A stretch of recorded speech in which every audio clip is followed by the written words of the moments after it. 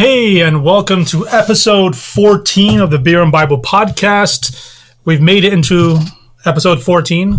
Yep. How many did you expect us to be able to do in a year? Originally, we talked about 12, one for each month, and then we were going to record 2 a night, but we found out that we were drinking too much that night, because to review 2 beers for 2 episodes, and to really review a beer, you need more than one of it. Of course. So, there was just too much beer, and those nights were too long. And we usually record like a Monday or Tuesday night, and you go to work pretty early in the morning. Yep. The reason we haven't recorded recently is both of us have been experiencing new things in life with jobs. I ended up coaching boys high school soccer. And girls. And girls. I got the girls' job gig as well. And what's up with you? I got a new job too. Got a new job as well? Yep, still in office furniture. But that's the reason our schedules haven't meshed well recently. But we're back, episode 14, and we're discussing the naughty words of the Bible.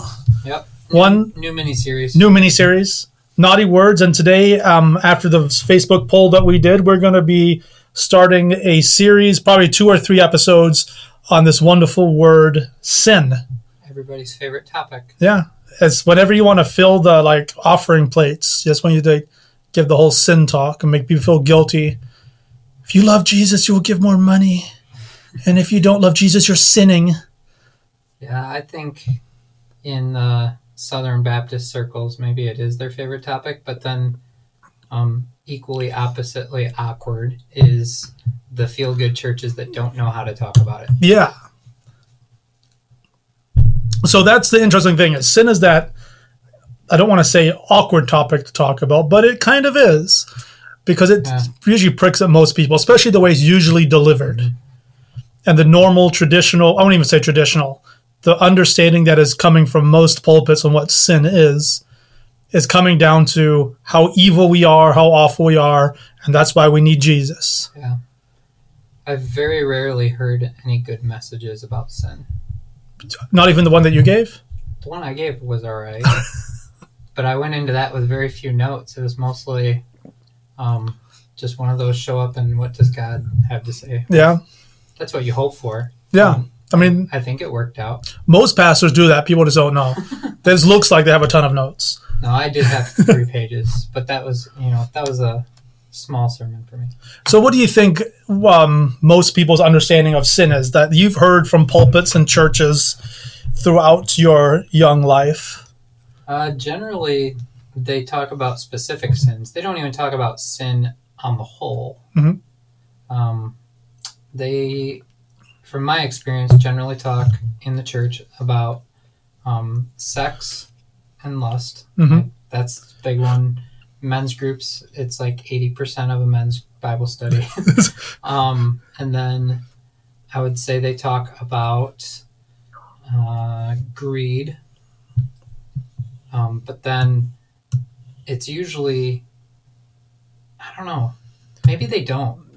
You hear I think I'm probably as guilty as the next, selfishness is one that I touch on a bit, maybe, and do it kind of about the guilt. Kind of like, Jesus gave it all up. Yeah. Why are you holding on to all of your privilege? Yeah. Swearing and stuff like that. Taking the Lord's name in vain. Breaking the Sabbath is one. Gluttony all the time. No, I've never heard that. I've never heard a pastor speak on gluttony. Probably because they want to keep their job. Probably that, and yeah, I'm going to leave that one alone for today. Maybe that'll be episode 2. But you're right. It's very narrow-minded. It's very specific actions. Mm-hmm. And the most heinous sins that they want to talk about are generally sexual sins. Yeah. Like if you notice somebody talking about a really wicked place or something, they usually bring up something. Sodom and Gomorrah. Yeah. Yep. It's always linked to that bad thing. Yeah. Versus they don't talk a lot about war, at least in most of the churches. I know that the community we're a part of with Brian Zan's church, the Water to Wine community, they're probably the exception. But there's a lot of churches out there that don't see violence directly as a sin. And so it doesn't get talked about. No, they usually, and if it does come up, it's usually a justified violence. But we're doing this because X, Y, and Z. And I think we do that a lot with when we start narrowing sins down to individual things. We can usually justify most of them. Yeah. But we're going to take a look at sin at a completely different viewpoint. There's a lot more things that I would guess I would label sin. Yeah. So for those of you that were hoping for like happy fun time on the podcast where I say do whatever you want, that's not going to be the case. Yeah, this isn't licensed to do whatever we want. This is more of a trying to understand what sin truly is and how it affects humanity and community and society, and our willingness to participate in that at times. Yeah, it's really, it becomes scarier. I can honestly say I never really saw sin this way until the past couple months when I started studying for that series at the church that I teach at on Sundays. And I was just blown away by it. And all of a sudden, all these passages started popping to my head. It was like one of those things where all the bucket words unpack all at once. And you're like, holy cow. And do you find it made more sense? Oh, yeah. And the whole narrative of Scripture, not that it changed, but it was more cohesive? Yeah, and I would say my atonement theory was definitely affected by it too. You think strengthened or weakened?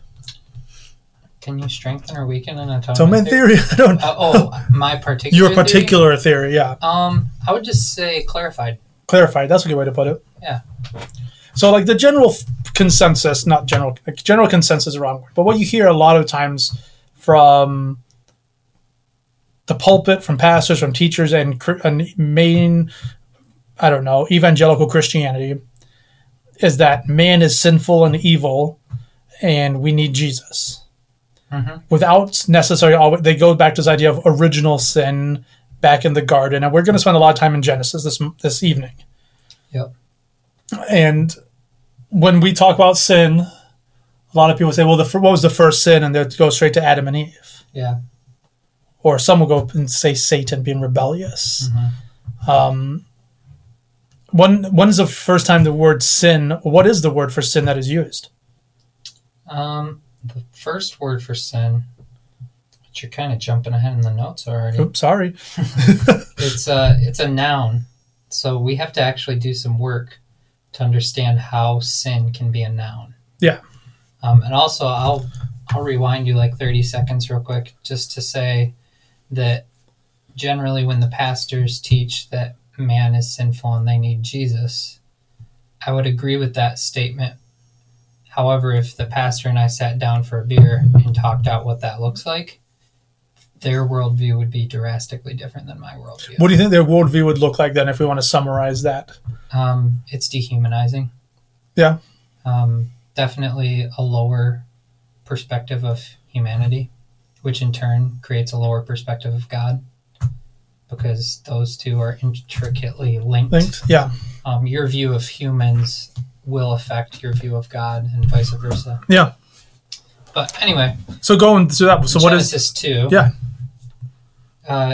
Opening up in Genesis 2, this is where God is creating human beings. And it says, Then the Lord God formed the man of dust from the ground and breathed into his nostrils the breath of life. And the man became a living creature. And the word there is nephesh. So when you die, you're no longer a nephesh. You are a different word. So like we would say someone is a human being even if they're dead in a casket. Yeah.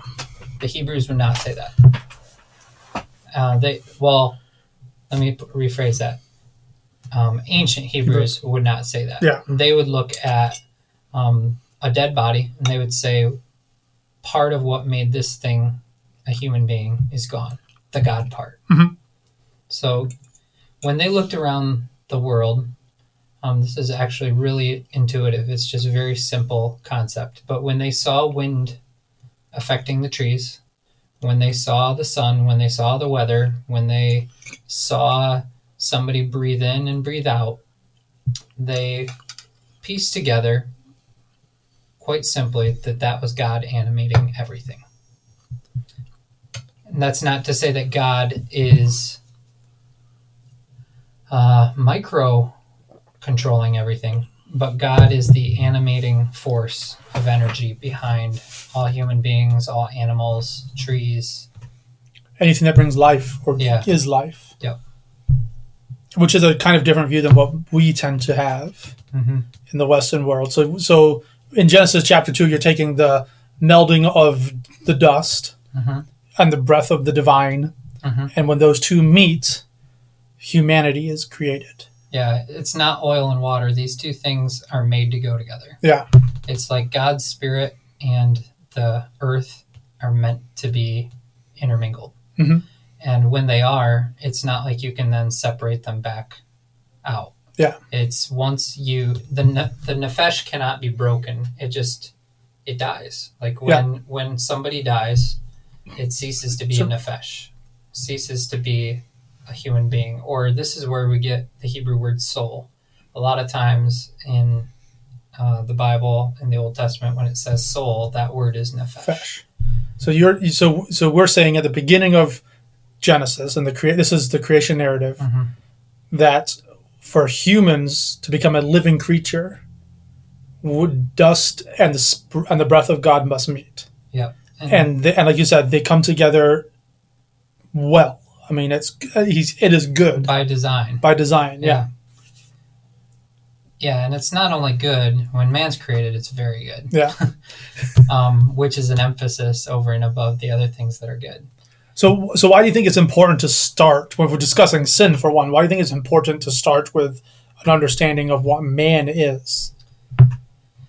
Because I think we've, in general, especially within circles that teach total depravity in their churches, which is a Calvinist doctrine, I think that churches that tend towards that direction have overemphasized the dirtbag part of humanity and underemphasized the God indwelling part of humanity. And when you talk about total depravity, that's the doctrine of man is born evil and broken? Or man is born into sin, I think, would probably be the most agreeable way to say it. And when you say born for them, born into sin. Yeah. We're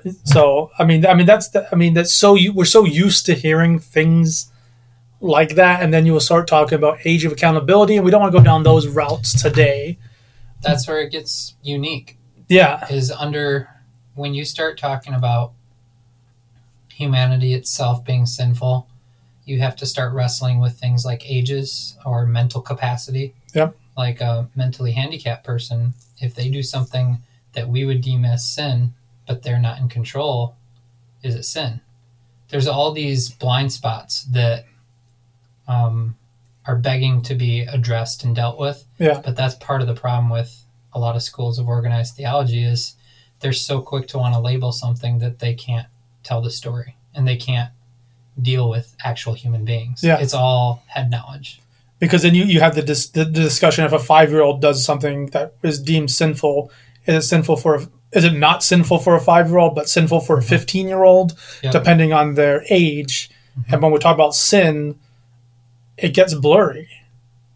There's also the Calvinist belief, not all Calvinists, but it's definitely something that I've heard them actually say is that some babies are predestined from the womb for hell.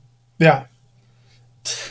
Which is it hurts to even say, but it does. And I mean, for me, one of the pivotal changes in my view of sin, God, and the whole 9 yards was the birth of my son. It's kind of like looking at this, and I came from the background of born into sin. I got to keep this kid alive long enough to say that right prayer. And now when that happened, you look at the innocence of that face and the innocence of that soul and into those eyes, and you're like, what kind of theology have I been subscribing to? I will say that that's more of a fringe Calvinist belief. Yeah. But it is kind of a natural direction if you say that some people are predestined for heaven and some are predestined for hell, and that everybody is totally depraved. Yeah. You can get to that conclusion fairly easily. Yeah. I know that some of my friends would bring up like the canons of Dort, which is not something we're going to talk about now, but it definitely puts theories like that to rest. Yeah, and I think anybody who was a Calvinist in the medieval days, kind of like a classical Calvinist, actually listened or read Calvin. Yeah, I think that they would be much more balanced than kind of the neo-Calvinism that we see today. Yeah, that really hammers home things like people are totally depraved. And when we talk about people being totally depraved, that alters the view of humanity that is given in Genesis 2:7. Mm-hmm. All of a sudden, they're no longer very good. Right. And people aren't just created with God's breath in them. Genesis 1 says, in the image of God, he created them. That we are actually image bearers of God. Mm-hmm. And that's why I say it's linked, that our view of humanity and our view of God are going to become muddy waters. Or I think like brackish water is a term, like when salt water and fresh water mix. Yeah. And it's like that water where we try and separate our views. To have a good theology requires a healthy worldview towards humans. Yeah. And vice versa. I mean, when we have a, for lack of a better word, a more destructive or more negative view of humans, it will affect our view of God. It affects our view of how God interacts with humanity as well. Mm-hmm. So then, when they're created from the dust, the breath of God is breathed into them. Mm-hmm. They are image bearers of God, and then they're given a command of what to do. Yeah. And they're told to rule over creation. Pretty straightforward and simple. Yep. I mean, there wasn't no first command. The first command is take care of the garden. Yep. Take care of what God has given you. And there's a lot of language to the effect of rule or dominion or reign when it comes to sin, but also when it comes to man's purpose here. Man's purpose is to rule and reign jointly or cooperatively over God's creation. Yeah. So that's the original plan, is that we would be led by the Spirit to collectively rule the earth as servants of God. And I don't just say led by the Spirit in the Christianese way. I mean, literally, the breath of God in you animates you to fulfill your created purpose. Yeah, and I mean, that's the animating part of the human. Mm-hmm. Is the dust is not the animating part. The breath is what animates the dust. Yep. When the two come together. Yep. And when it's animated, is that part of us that drives us and gives us life. Mm-hmm.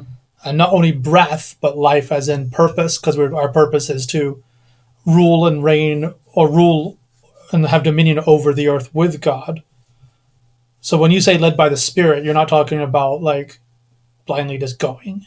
Not in the charismatic sense, yeah. Spending time in your prayer closet and then thinking you need to go out and buy the Porsche. That'd be a nice, But the idea of that driving force inside of mankind. Yeah. Yep. A lot of people generally place sin at the choice of Adam and Eve. Yeah. Traditionally, well, I shouldn't say traditionally because I'm about to you give us a traditional view. Unhinge some of that, but more contemporarily. When we talk about what is the original sin, most people are going to say, well, the first sin is when Adam and Eve disobey God in the garden. And it's all Eve's fault first. Yeah. Or some will twist and say it's Adam's fault because Adam wasn't with Eve at that point. The Bible doesn't really put it that way. No, it doesn't. When Eve is tempted, she's tempted with a good thing that nobody can fault her for, which is you'll become more like God. Yeah.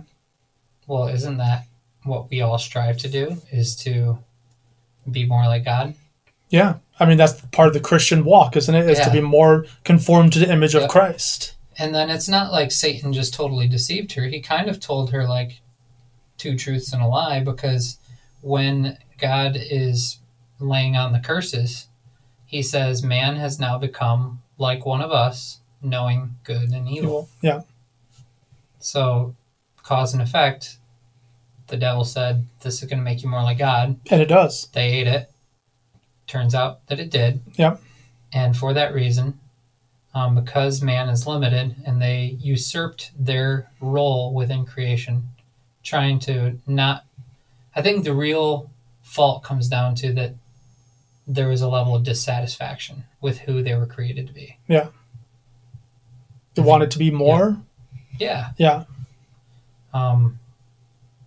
Which I've given the image before. It's almost like if my 5-year-old son wants to make macaroni and cheese and knows how to turn on the oven and believes he's old enough to make macaroni and cheese, goes over, puts the macaroni in the pot and turns it on and sits there and watches it wearing like his apron.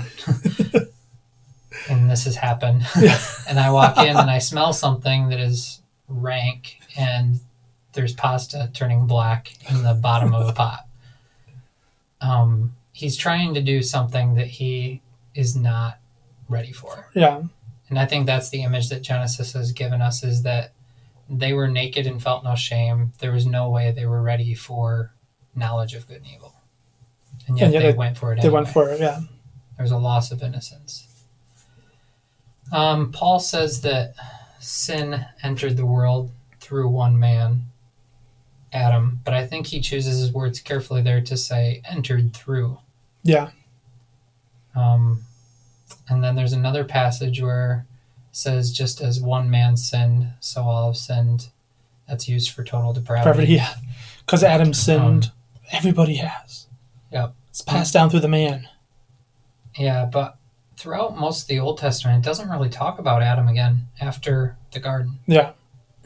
No, he's not one of the patriarchs. He's not one of the ones that harken back to. And really, Cain ends up being talked about more. Yeah. Which I would say the first official sin. It's Cain. Yeah. And it's not because I just want to downplay what happened in the garden. Something happened at the garden moment. Yeah. But then the first time sin is used in the Bible is in relation to Cain. Mm-hmm.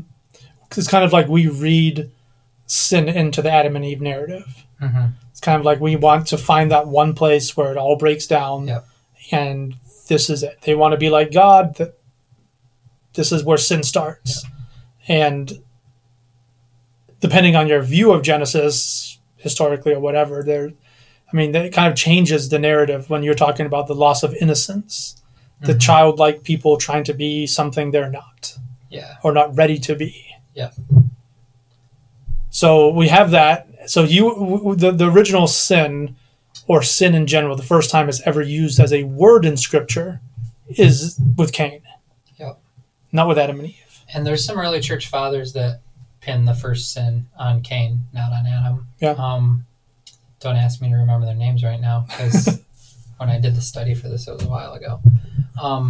But I'm not alone. And so if you do a thorough search, a lot of people will pin the first sin on Cain, not on Adam. Going back as far as the first few hundred years of the church. Yeah.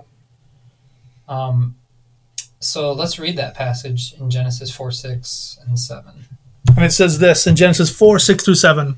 The Lord said to Cain, "Why are you angry, and why has your face fallen? If you do well, will you not be accepted? And if you do not do well, sin is crouching at the door. Its desire is contrary to you, but you must rule over it." That is such a telling passage because, first of all, sin there, the word is kata'ah, and it's a noun. What? Sin is a noun. It's a person? Or noun? Sorry. In this passage. Yeah. In this passage, sin is a thing. An entity outside of the human. Yep. It's a thing that is crouching at the door. I picture, Cain out in the field getting mad, thinking about his brother, that anger and hate welling up in him. God says, "Why is your face fallen? Why are you angry?"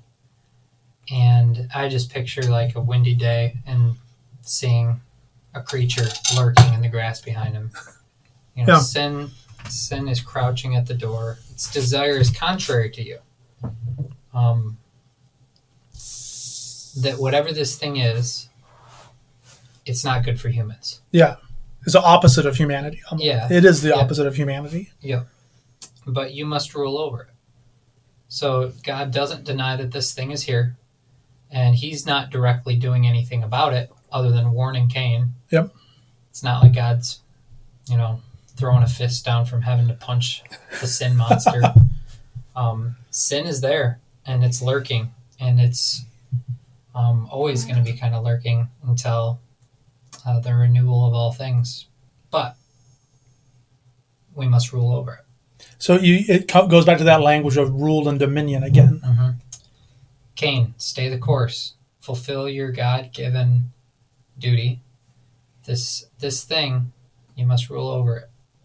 Just as you were told to rule over the rest of creation. You're to rule over this. Mm-hmm. So if we take this just in a bubble, this idea that sin is something that is there to make us non-human, or is something that is not human. Contrary to humanity. And that humanity, because we are the meld of creation of dust and divine breath, can rule over it. We can.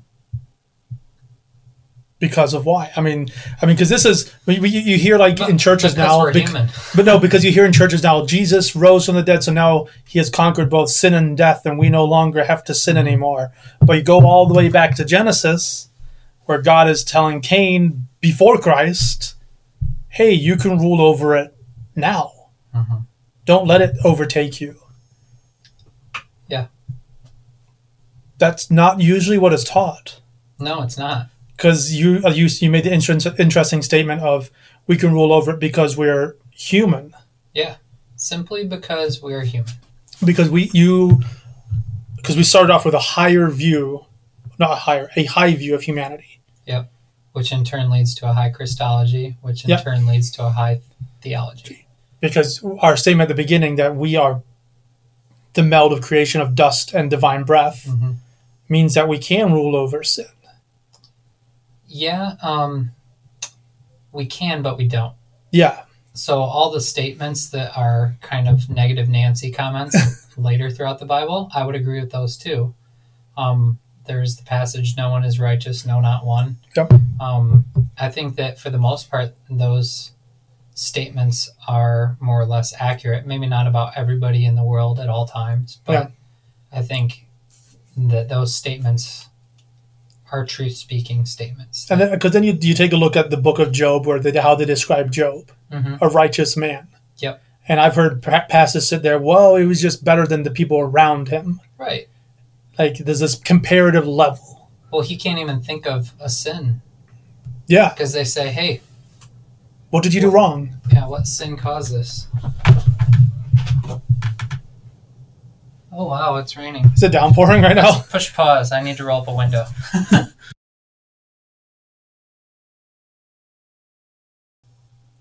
So we're back. We had a torrential downpour for 35 seconds here in Belding. And it's very strange. Dan's windows were open in his car. Yeah. The funny thing about that is you walk in sunshine and almost 80 degrees, and then half hour later, torrential downpour. Then that brought up in my mind Noah. We're talking about sin and then torrential downpour. Yeah. No, but going back to the idea of Job and Noah, this idea of righteousness. Mm-hmm. I mean, would it be a wrong definition that righteousness is living the right way or the intended way for humanity? That's probably accurate. And not in the standpoint of, or from the viewpoint of living according to the Mosaic law, or even living according to the Christian teachings, but living in our full, you used the word, nefesh earlier? Mm-hmm. Living as a nefesh. Yeah. Being a human. Being a human, that's even easier. Yeah. Living in our full humanity. Yeah. Which is kind of a different way of looking at it, because righteousness, at least in the human sense, the level of righteousness that humans can achieve is just simply being a human. Yeah. It's when we are less than human, when we practice subhuman things, that we allow sin to control and rule over us. Yeah, which Cain does. Yep. And what humanity does. Yeah. He gives in, and we give in. And it's not that we give in this like we have no choice. Mm-hmm. It's this we give in because we choose not to rule over it. Yeah. And that might annoy people. Mm-hmm. Because it kind of removes, or it kind of adds a lot more accountability for decisions that we make. Yeah, I think it does. I think the Bible is not shy about putting responsibility on your lap. Mm-hmm. It's telling a story about humanity and about people, and it expects you to own up to your involvement in that story.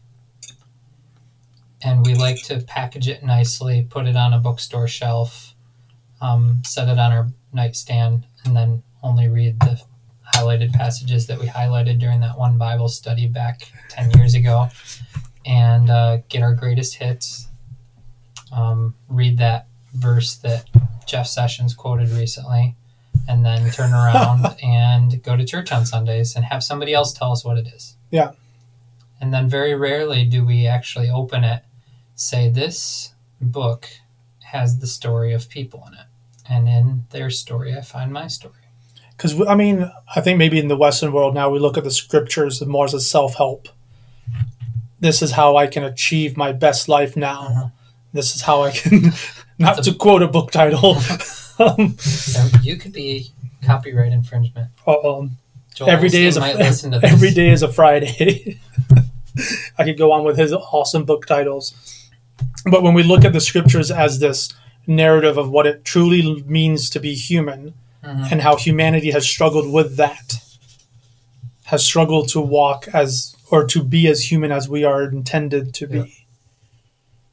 And then you take a look at, like you had the story of David and Bathsheba, and you see what happens when sin does take full control, and the spiral that David goes into to the point of murder.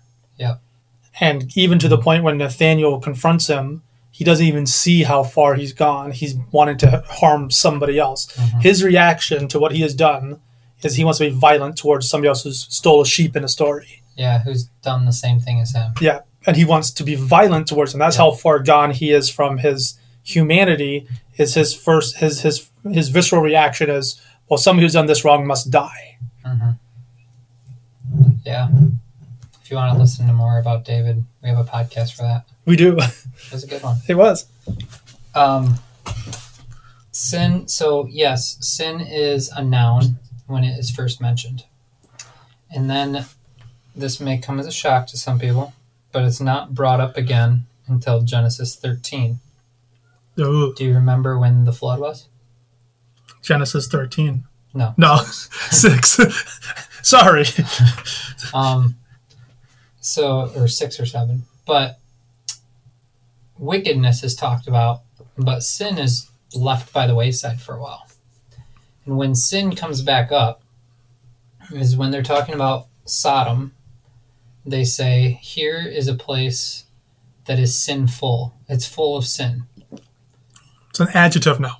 Yeah, it's an adjective. So here, this is Genesis 13:13, but the men of Sodom were wicked and sinners. Now, that's not being redundant. There seems to be a difference between being sinful and being wicked. I'm not really sure where the hairs are split there in the Jewish mind. Yeah. But there seems to be... But we meld those two together. Yeah, the world could be full of wickedness, and actually it says it's full of violence, which is why the flood comes, is because people were being violent. Mm-hmm. Which is not one of the core sins that we teach is going to bring the end of the world. But we say the end of the world is going to come with Jesus being violent, but anyway. Yeah.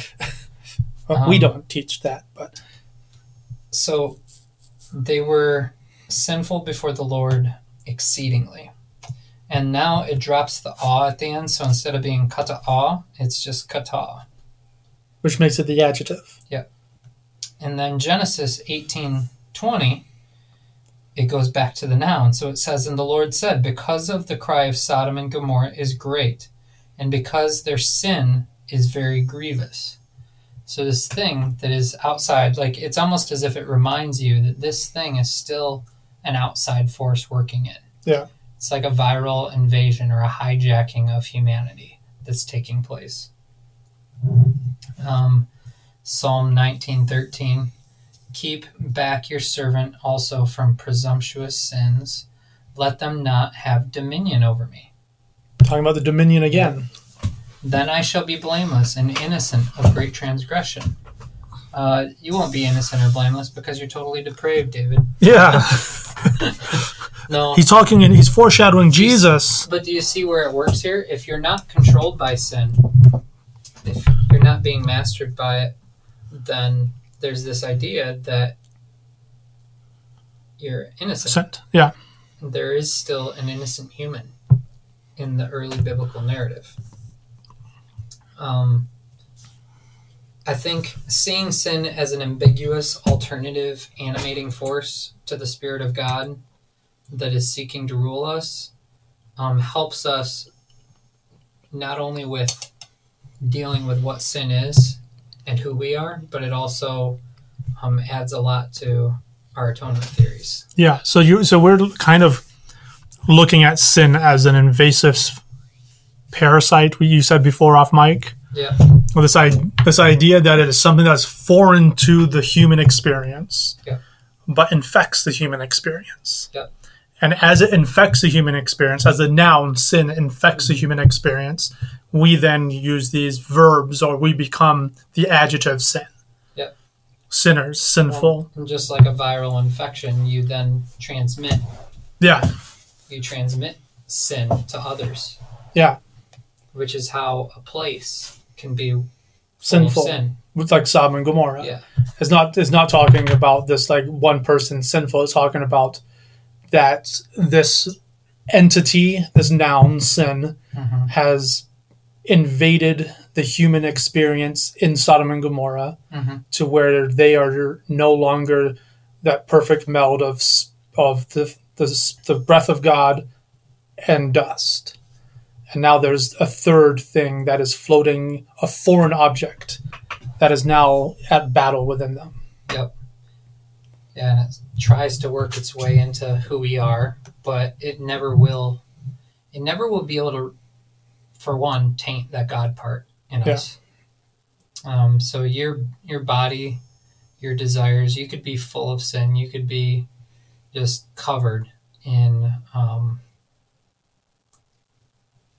You could be covered in what I described when I was teaching this as leeches that suck the life out of you. Like, if you just imagine every time you sin and don't deal with it as being a leech that just grows and continually covers your body, you could be covered. And we don't like the image that we could cease to be human. And on the one hand, you can't, because until you die, you have that God part, you have that earth part. Yeah. But you can certainly not look like a human. Have you seen the new movie Venom by any chance? No. I have not either. I'm just thinking of like the pictures of the commercials that I've seen where the symbiote alien invades a human and it becomes other than. He's still human, but he acts other than human. It's probably a good example. Yeah, now I should go and watch that movie. I wonder if I can write that one off on my taxes. If you preach a sermon on it. Don't know how well that'll go down. I think if we were to narrow sin down into one line, I would say sin is subhuman behavior.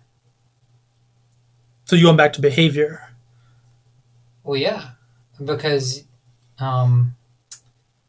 what it does is it animates. Yeah. So it's an alternative animating force. Yeah. So humanity, the idea of the dust, the earth, and the Spirit of God, we choose, therefore, which one animates us. Oh, I see what you're saying. I think, sinning is subhuman behavior. Sin, yeah, okay. Sin is a foreign invader to God's good creation. Okay. Yeah, that's what I'm thinking of. Yeah. Yeah. Not to extend the definition, but it is a completely different view than what has maybe been taught over the last 25, 30, maybe 50 years of the religious right when it comes to sin. They've been continually harping on the fact that man is bad. And when we start with a view of man is bad, the redemption is very hard to get to. But when we start from the viewpoint of Genesis 2, that man has that divine animating force. Yeah. And that we choose to be animated by something else. And as we choose to be animated by that other thing, the invasive parasite sin, we will therefore become more like sin and not more like God. Yep. And the further we go down that spiral of being animated by sin, the more natural it looks and feels to the people around us, do you think? I think this is a C.S. Lewis idea from The Great Divorce, but I think it's gotten to the point where a lot of people don't like a true human when they see it. Yeah, well, the crucified one. Yeah, the crucified one. That's a good point. But yeah, I think that it's off-putting almost when somebody is free. Yeah. Free of needing to be animated by something other than the divine. Yeah. Because you can't control that person, that individual. Yep. They don't fall into the same hooks and guilt as someone who's been animated by sin. Exactly. Yeah. Romans 6:1. What shall we say then? Are we to continue in sin, that grace may abound? By no means. How can we who died to sin still live in it? And then he goes on to say in Romans 6:12 through 14, let not sin therefore reign in your mortal body, to make you obey its passions. Do not present your members to sin as instruments for unrighteousness, but present yourselves to God as those who have been brought from death to life, and your members to God as instruments for righteousness. For sin will have no dominion over you, since you are not under the law, but under grace. And when we start looking at sin from the way we've been explaining it before, through this podcast, the idea of presenting our members, presenting our bodies to either sin or presenting them to God. Paul has brought these people probably out of this understanding, introduced this understanding of sin, shalom, and all this harmony with God. Yeah. And now he's presenting this, hey, you have that choice. You don't have to have it reign over you. You can control it. And when you control it, you now have the option, do you give your members over to sin or to God? Yeah. I really like this passage because it shares that Paul deep down remembers Genesis. Yeah. Because he throws in all those tag words about reigning and dominion in order to link. Not even if he's not trying to link the mind of the Roman readers, it's his own mind. He's using the vocabulary of Genesis. And sin, along with the devil, along with a lot of words, they develop over time. So that by the New Testament, you're going to read a lot of things. And unfortunately, I think we generally have a New Testament view of sin without the Old Testament backing that they're using to get to that view. Yeah. So it's not that every theologian is wrong and we just cracked the code. But if you don't go through the proper channel, namely, what did the Bible tell us about sin before it got to the letters of Paul? Oh, yeah. Then you can quickly become very wrong about what you're reading. So you would argue that our view of sin needs to be a holistic view of Scripture. Almost an evolving character in the narrative, or an evolving character in the narrative. And in order to know how it affects humans, we need to know what humans are. Yeah. And so you go to the source, the beginning. And instead of saying we're going to define humans through the lens of sin, we're going to define humans through the lens of the creation narrative of God. And when we do that, we can view sin more as that invasive other animating force, which it does. It does animate because it brings about action. God, the Spirit of God brings about action, or sin brings about an action. Yeah. Well, the thing is, like I said at the beginning of the podcast, I feel like this almost makes more things sin. Yeah. No, it does. It's no longer a tidy list of do's and don'ts. Yeah, you're not picking out certain things. It's all of a sudden we're faced with the question, is this human of me to do? Yeah. Am I being human? Am I fully embracing the meld of the divine and the creation? And it no longer becomes, he's opening another one. Yes. It no longer becomes this black and white, this is sin, this is not sin. It's something we actually have to consider. Yep. We don't like that. We'd rather have the law. Yeah. I mean, and it takes more reasoning. It takes more time. Which is, if we go back and read the Romans 6 passage, verse 14, for sin will have no dominion over you, since you are not under the law, but under grace. There's a lot more to the whole law and grace part. Yeah. But it's almost as if Paul is saying, or I think it is what Paul is saying, is that when you try to make sin and your righteousness boil down to a list of do's, don'ts, and rules and regulations, you fail to experience what it means to be Adam and Eve in the garden. Yeah. Pre-knowledge of good and evil. We have to be, as Paul said, innocent as doves, but shrewd as snakes. Yep.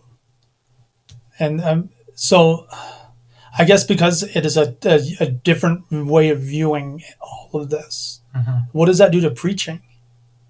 Like preaching on a Sunday morning? Yeah, because when you start looking at the Western concept of the Bible being a self-help book of making you more like God. Right. And do this, don't do that. Do your devotions every morning, do this, and then you'll be holy or whatever. This view of sin is more nuanced. It's more reflecting on how our lives maybe reflect the actions of Christ more than the teachings of Paul.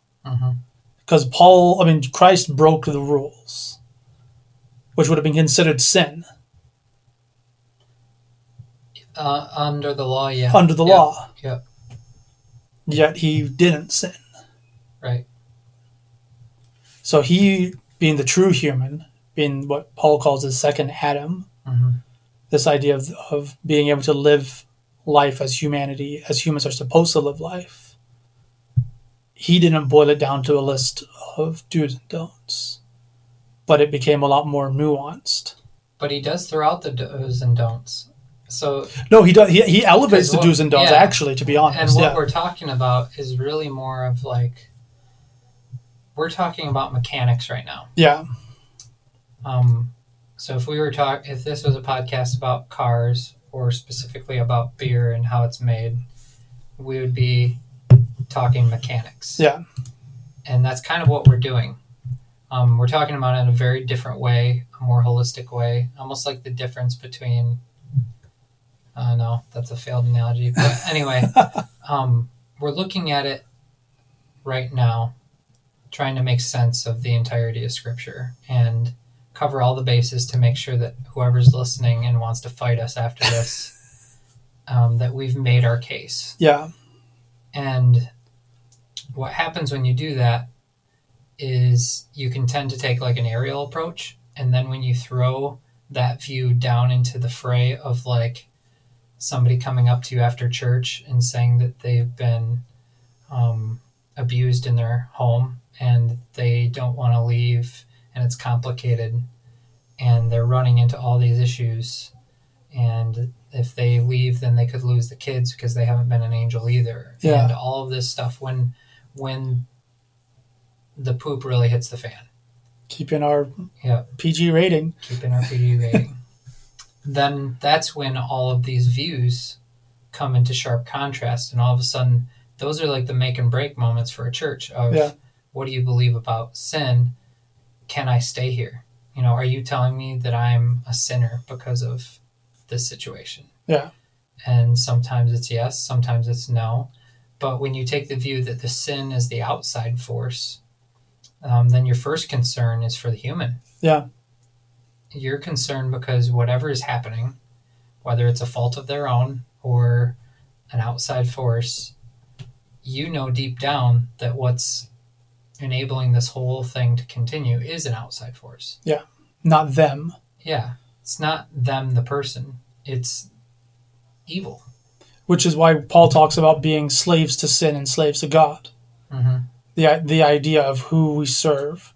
And the analogy that you use or the story that you use of somebody coming and talking about an abusive relationship, and if we look at it from the standpoint of there's an outside force that is animating this situation, and that our role as the church is to bring people into a new animating source, being God, the one that they are created for. And the reason we hate sin is not because we want to shut down sinners. The reason we hate sin is because its desire is contrary to humans, and it's lurking. Yeah. It's crouching like something in the brush.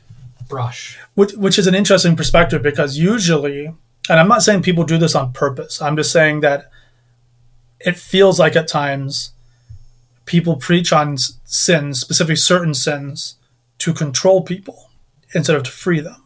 Right. To control the community that they are a part of, or the community that they are leading. We're going to preach on this sin so that we can control what you do when you leave this area, when you leave the confines of this church. Instead, we should be looking at sin and preaching it from the standpoint, we want to free you from sin so that you can be outside these walls animated by God. Not that we control you now. Not that you have to come say, well, I screwed up this week, Pastor, and I did X, Y, and Z. Yeah. But understanding that the battle is between those animating forces, and we must pick and choose. And we fail. It's more about waking people up than it is about exorcising demons. Going charismatic again. Yeah. What's hard, I think at the end of the day, what's really hard about this whole plot twist, I guess, that we've kind of thrown out there, I know that this is a fairly new way of looking at sin for me, so I'm guessing it would be for a lot of our listeners. What's difficult is when we read everything in the New Testament and we're like, they're discussing mechanics again, generally. And then they're very skillfully flowing between mechanics and application, because you have letters, which are to people. So don't do this. That's bad. It's sin. And then we're like, well, see, Paul made a list. Yeah. And yes, the list is there. But as far as where sin comes from and what is its motive, we go to page 4, Genesis 4, when Cain sins. That's what's really hard is, yes, there are lists. Yes. I would definitely encourage everybody to stay out of X-rated movies. Why? Not because it's on the sin list, but because it's dehumanizing. Yeah.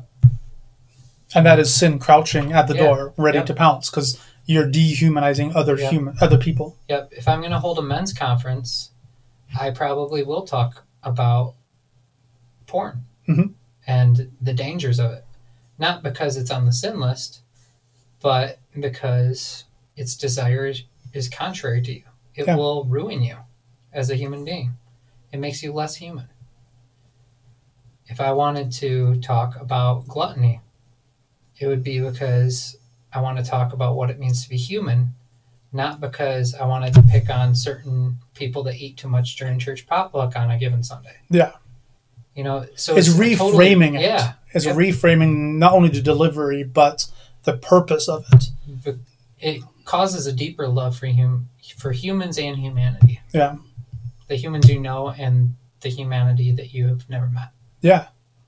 And it also can it, and this will be a dangerous thing, does it humanize people that we don't want to humanize? When we start looking this way and we start looking at, I read a recent article on MLive, which is our local news source, Michigan Live, about a lot of the people in human trafficking who do kidnap people were trafficked themselves first. And there's this vicious cycle that happens. And it made me realize the humanity of the people who are taking kids. That they are also so, I don't want to use the word damaged again, but they are tainted by sin. But they are also redeemable. They can be brought out of it. So it's reframing it to the idea that there's every human can be brought back and be reanimated or choose to be animated by the Spirit. Mm-hmm. And we don't so that's not a story. We like redemption stories a little bit, but if we go deep into it, some people we think, no, there's no redemption for them. Yeah. And that's dehumanizing. And it's a small view of God. Yeah. I never like to be in the business of telling God who he can or cannot forgive. Yeah. No, it's true. So I think we laid out kind of our initial theory pretty well. Maybe we could handle atonement. In one? In one. Yeah, we're 57 minutes in now. Yep. But we'll end here for today. Yep. Dan's had different drinks today, 2 different ones. So we have to find out which one he prefers. I'm going to review a mead called Necro. And it's got in parentheses underneath Necro Mango Con. And because we're doing bad words, I got one that looks like the devil. Ooh, is that what the devil looks like? Bottle. Yep. It's like a Halloween one. Yep, it looks like the devil. That's one of our future bad words, or naughty words. So yeah, it was good. It was it's got mango juice in it, as well as, of course, because it's a mead, it's a honey beer. But it was really good, and it's fairly low carb, which is important on my low carb diet. On your keto stuff? I'm not fully keto anymore, but it's still low carb, so it's good. I went with a local one again. I went with Shorts Brewing Company from Elk Rapids, Michigan. This is their Soft Parade Shandy. I haven't tried this one. I've done the Soft Parade quite often. This one is described as a fruity rye ale brewed with blueberries, blackberries, raspberries, strawberries, and homemade lemonade, which is the difference between the Soft Parade Shandy and the Soft Parade is that homemade lemonade added in. It was good. It drank very easily, almost too easily, which is why I only bought 2. And you finished them quickly. I did. I was thirsty today after yelling at kids at soccer practice. But thank you for joining us for episode 14. We will try to get into a more regular recording schedule to keep these coming out. We did pass our goal of 12. Yeah. I don't think we'll meet our goal of 24. Probably not. Probably not, but we did pass 1,000 downloads. 1,000 downloads. So thank you for you guys downloading, especially you in Sweden, was it? Yeah, whoever's in Sweden is kicking butt. Who is in Sweden? If you're in Sweden, drop us a line. Yeah, seriously, we cannot figure out who you might be. With all our connections in this world, we don't know who you are. But, yep. Thanks for spending an hour with us, and we will catch you guys in the next one. See ya. Yep, see ya.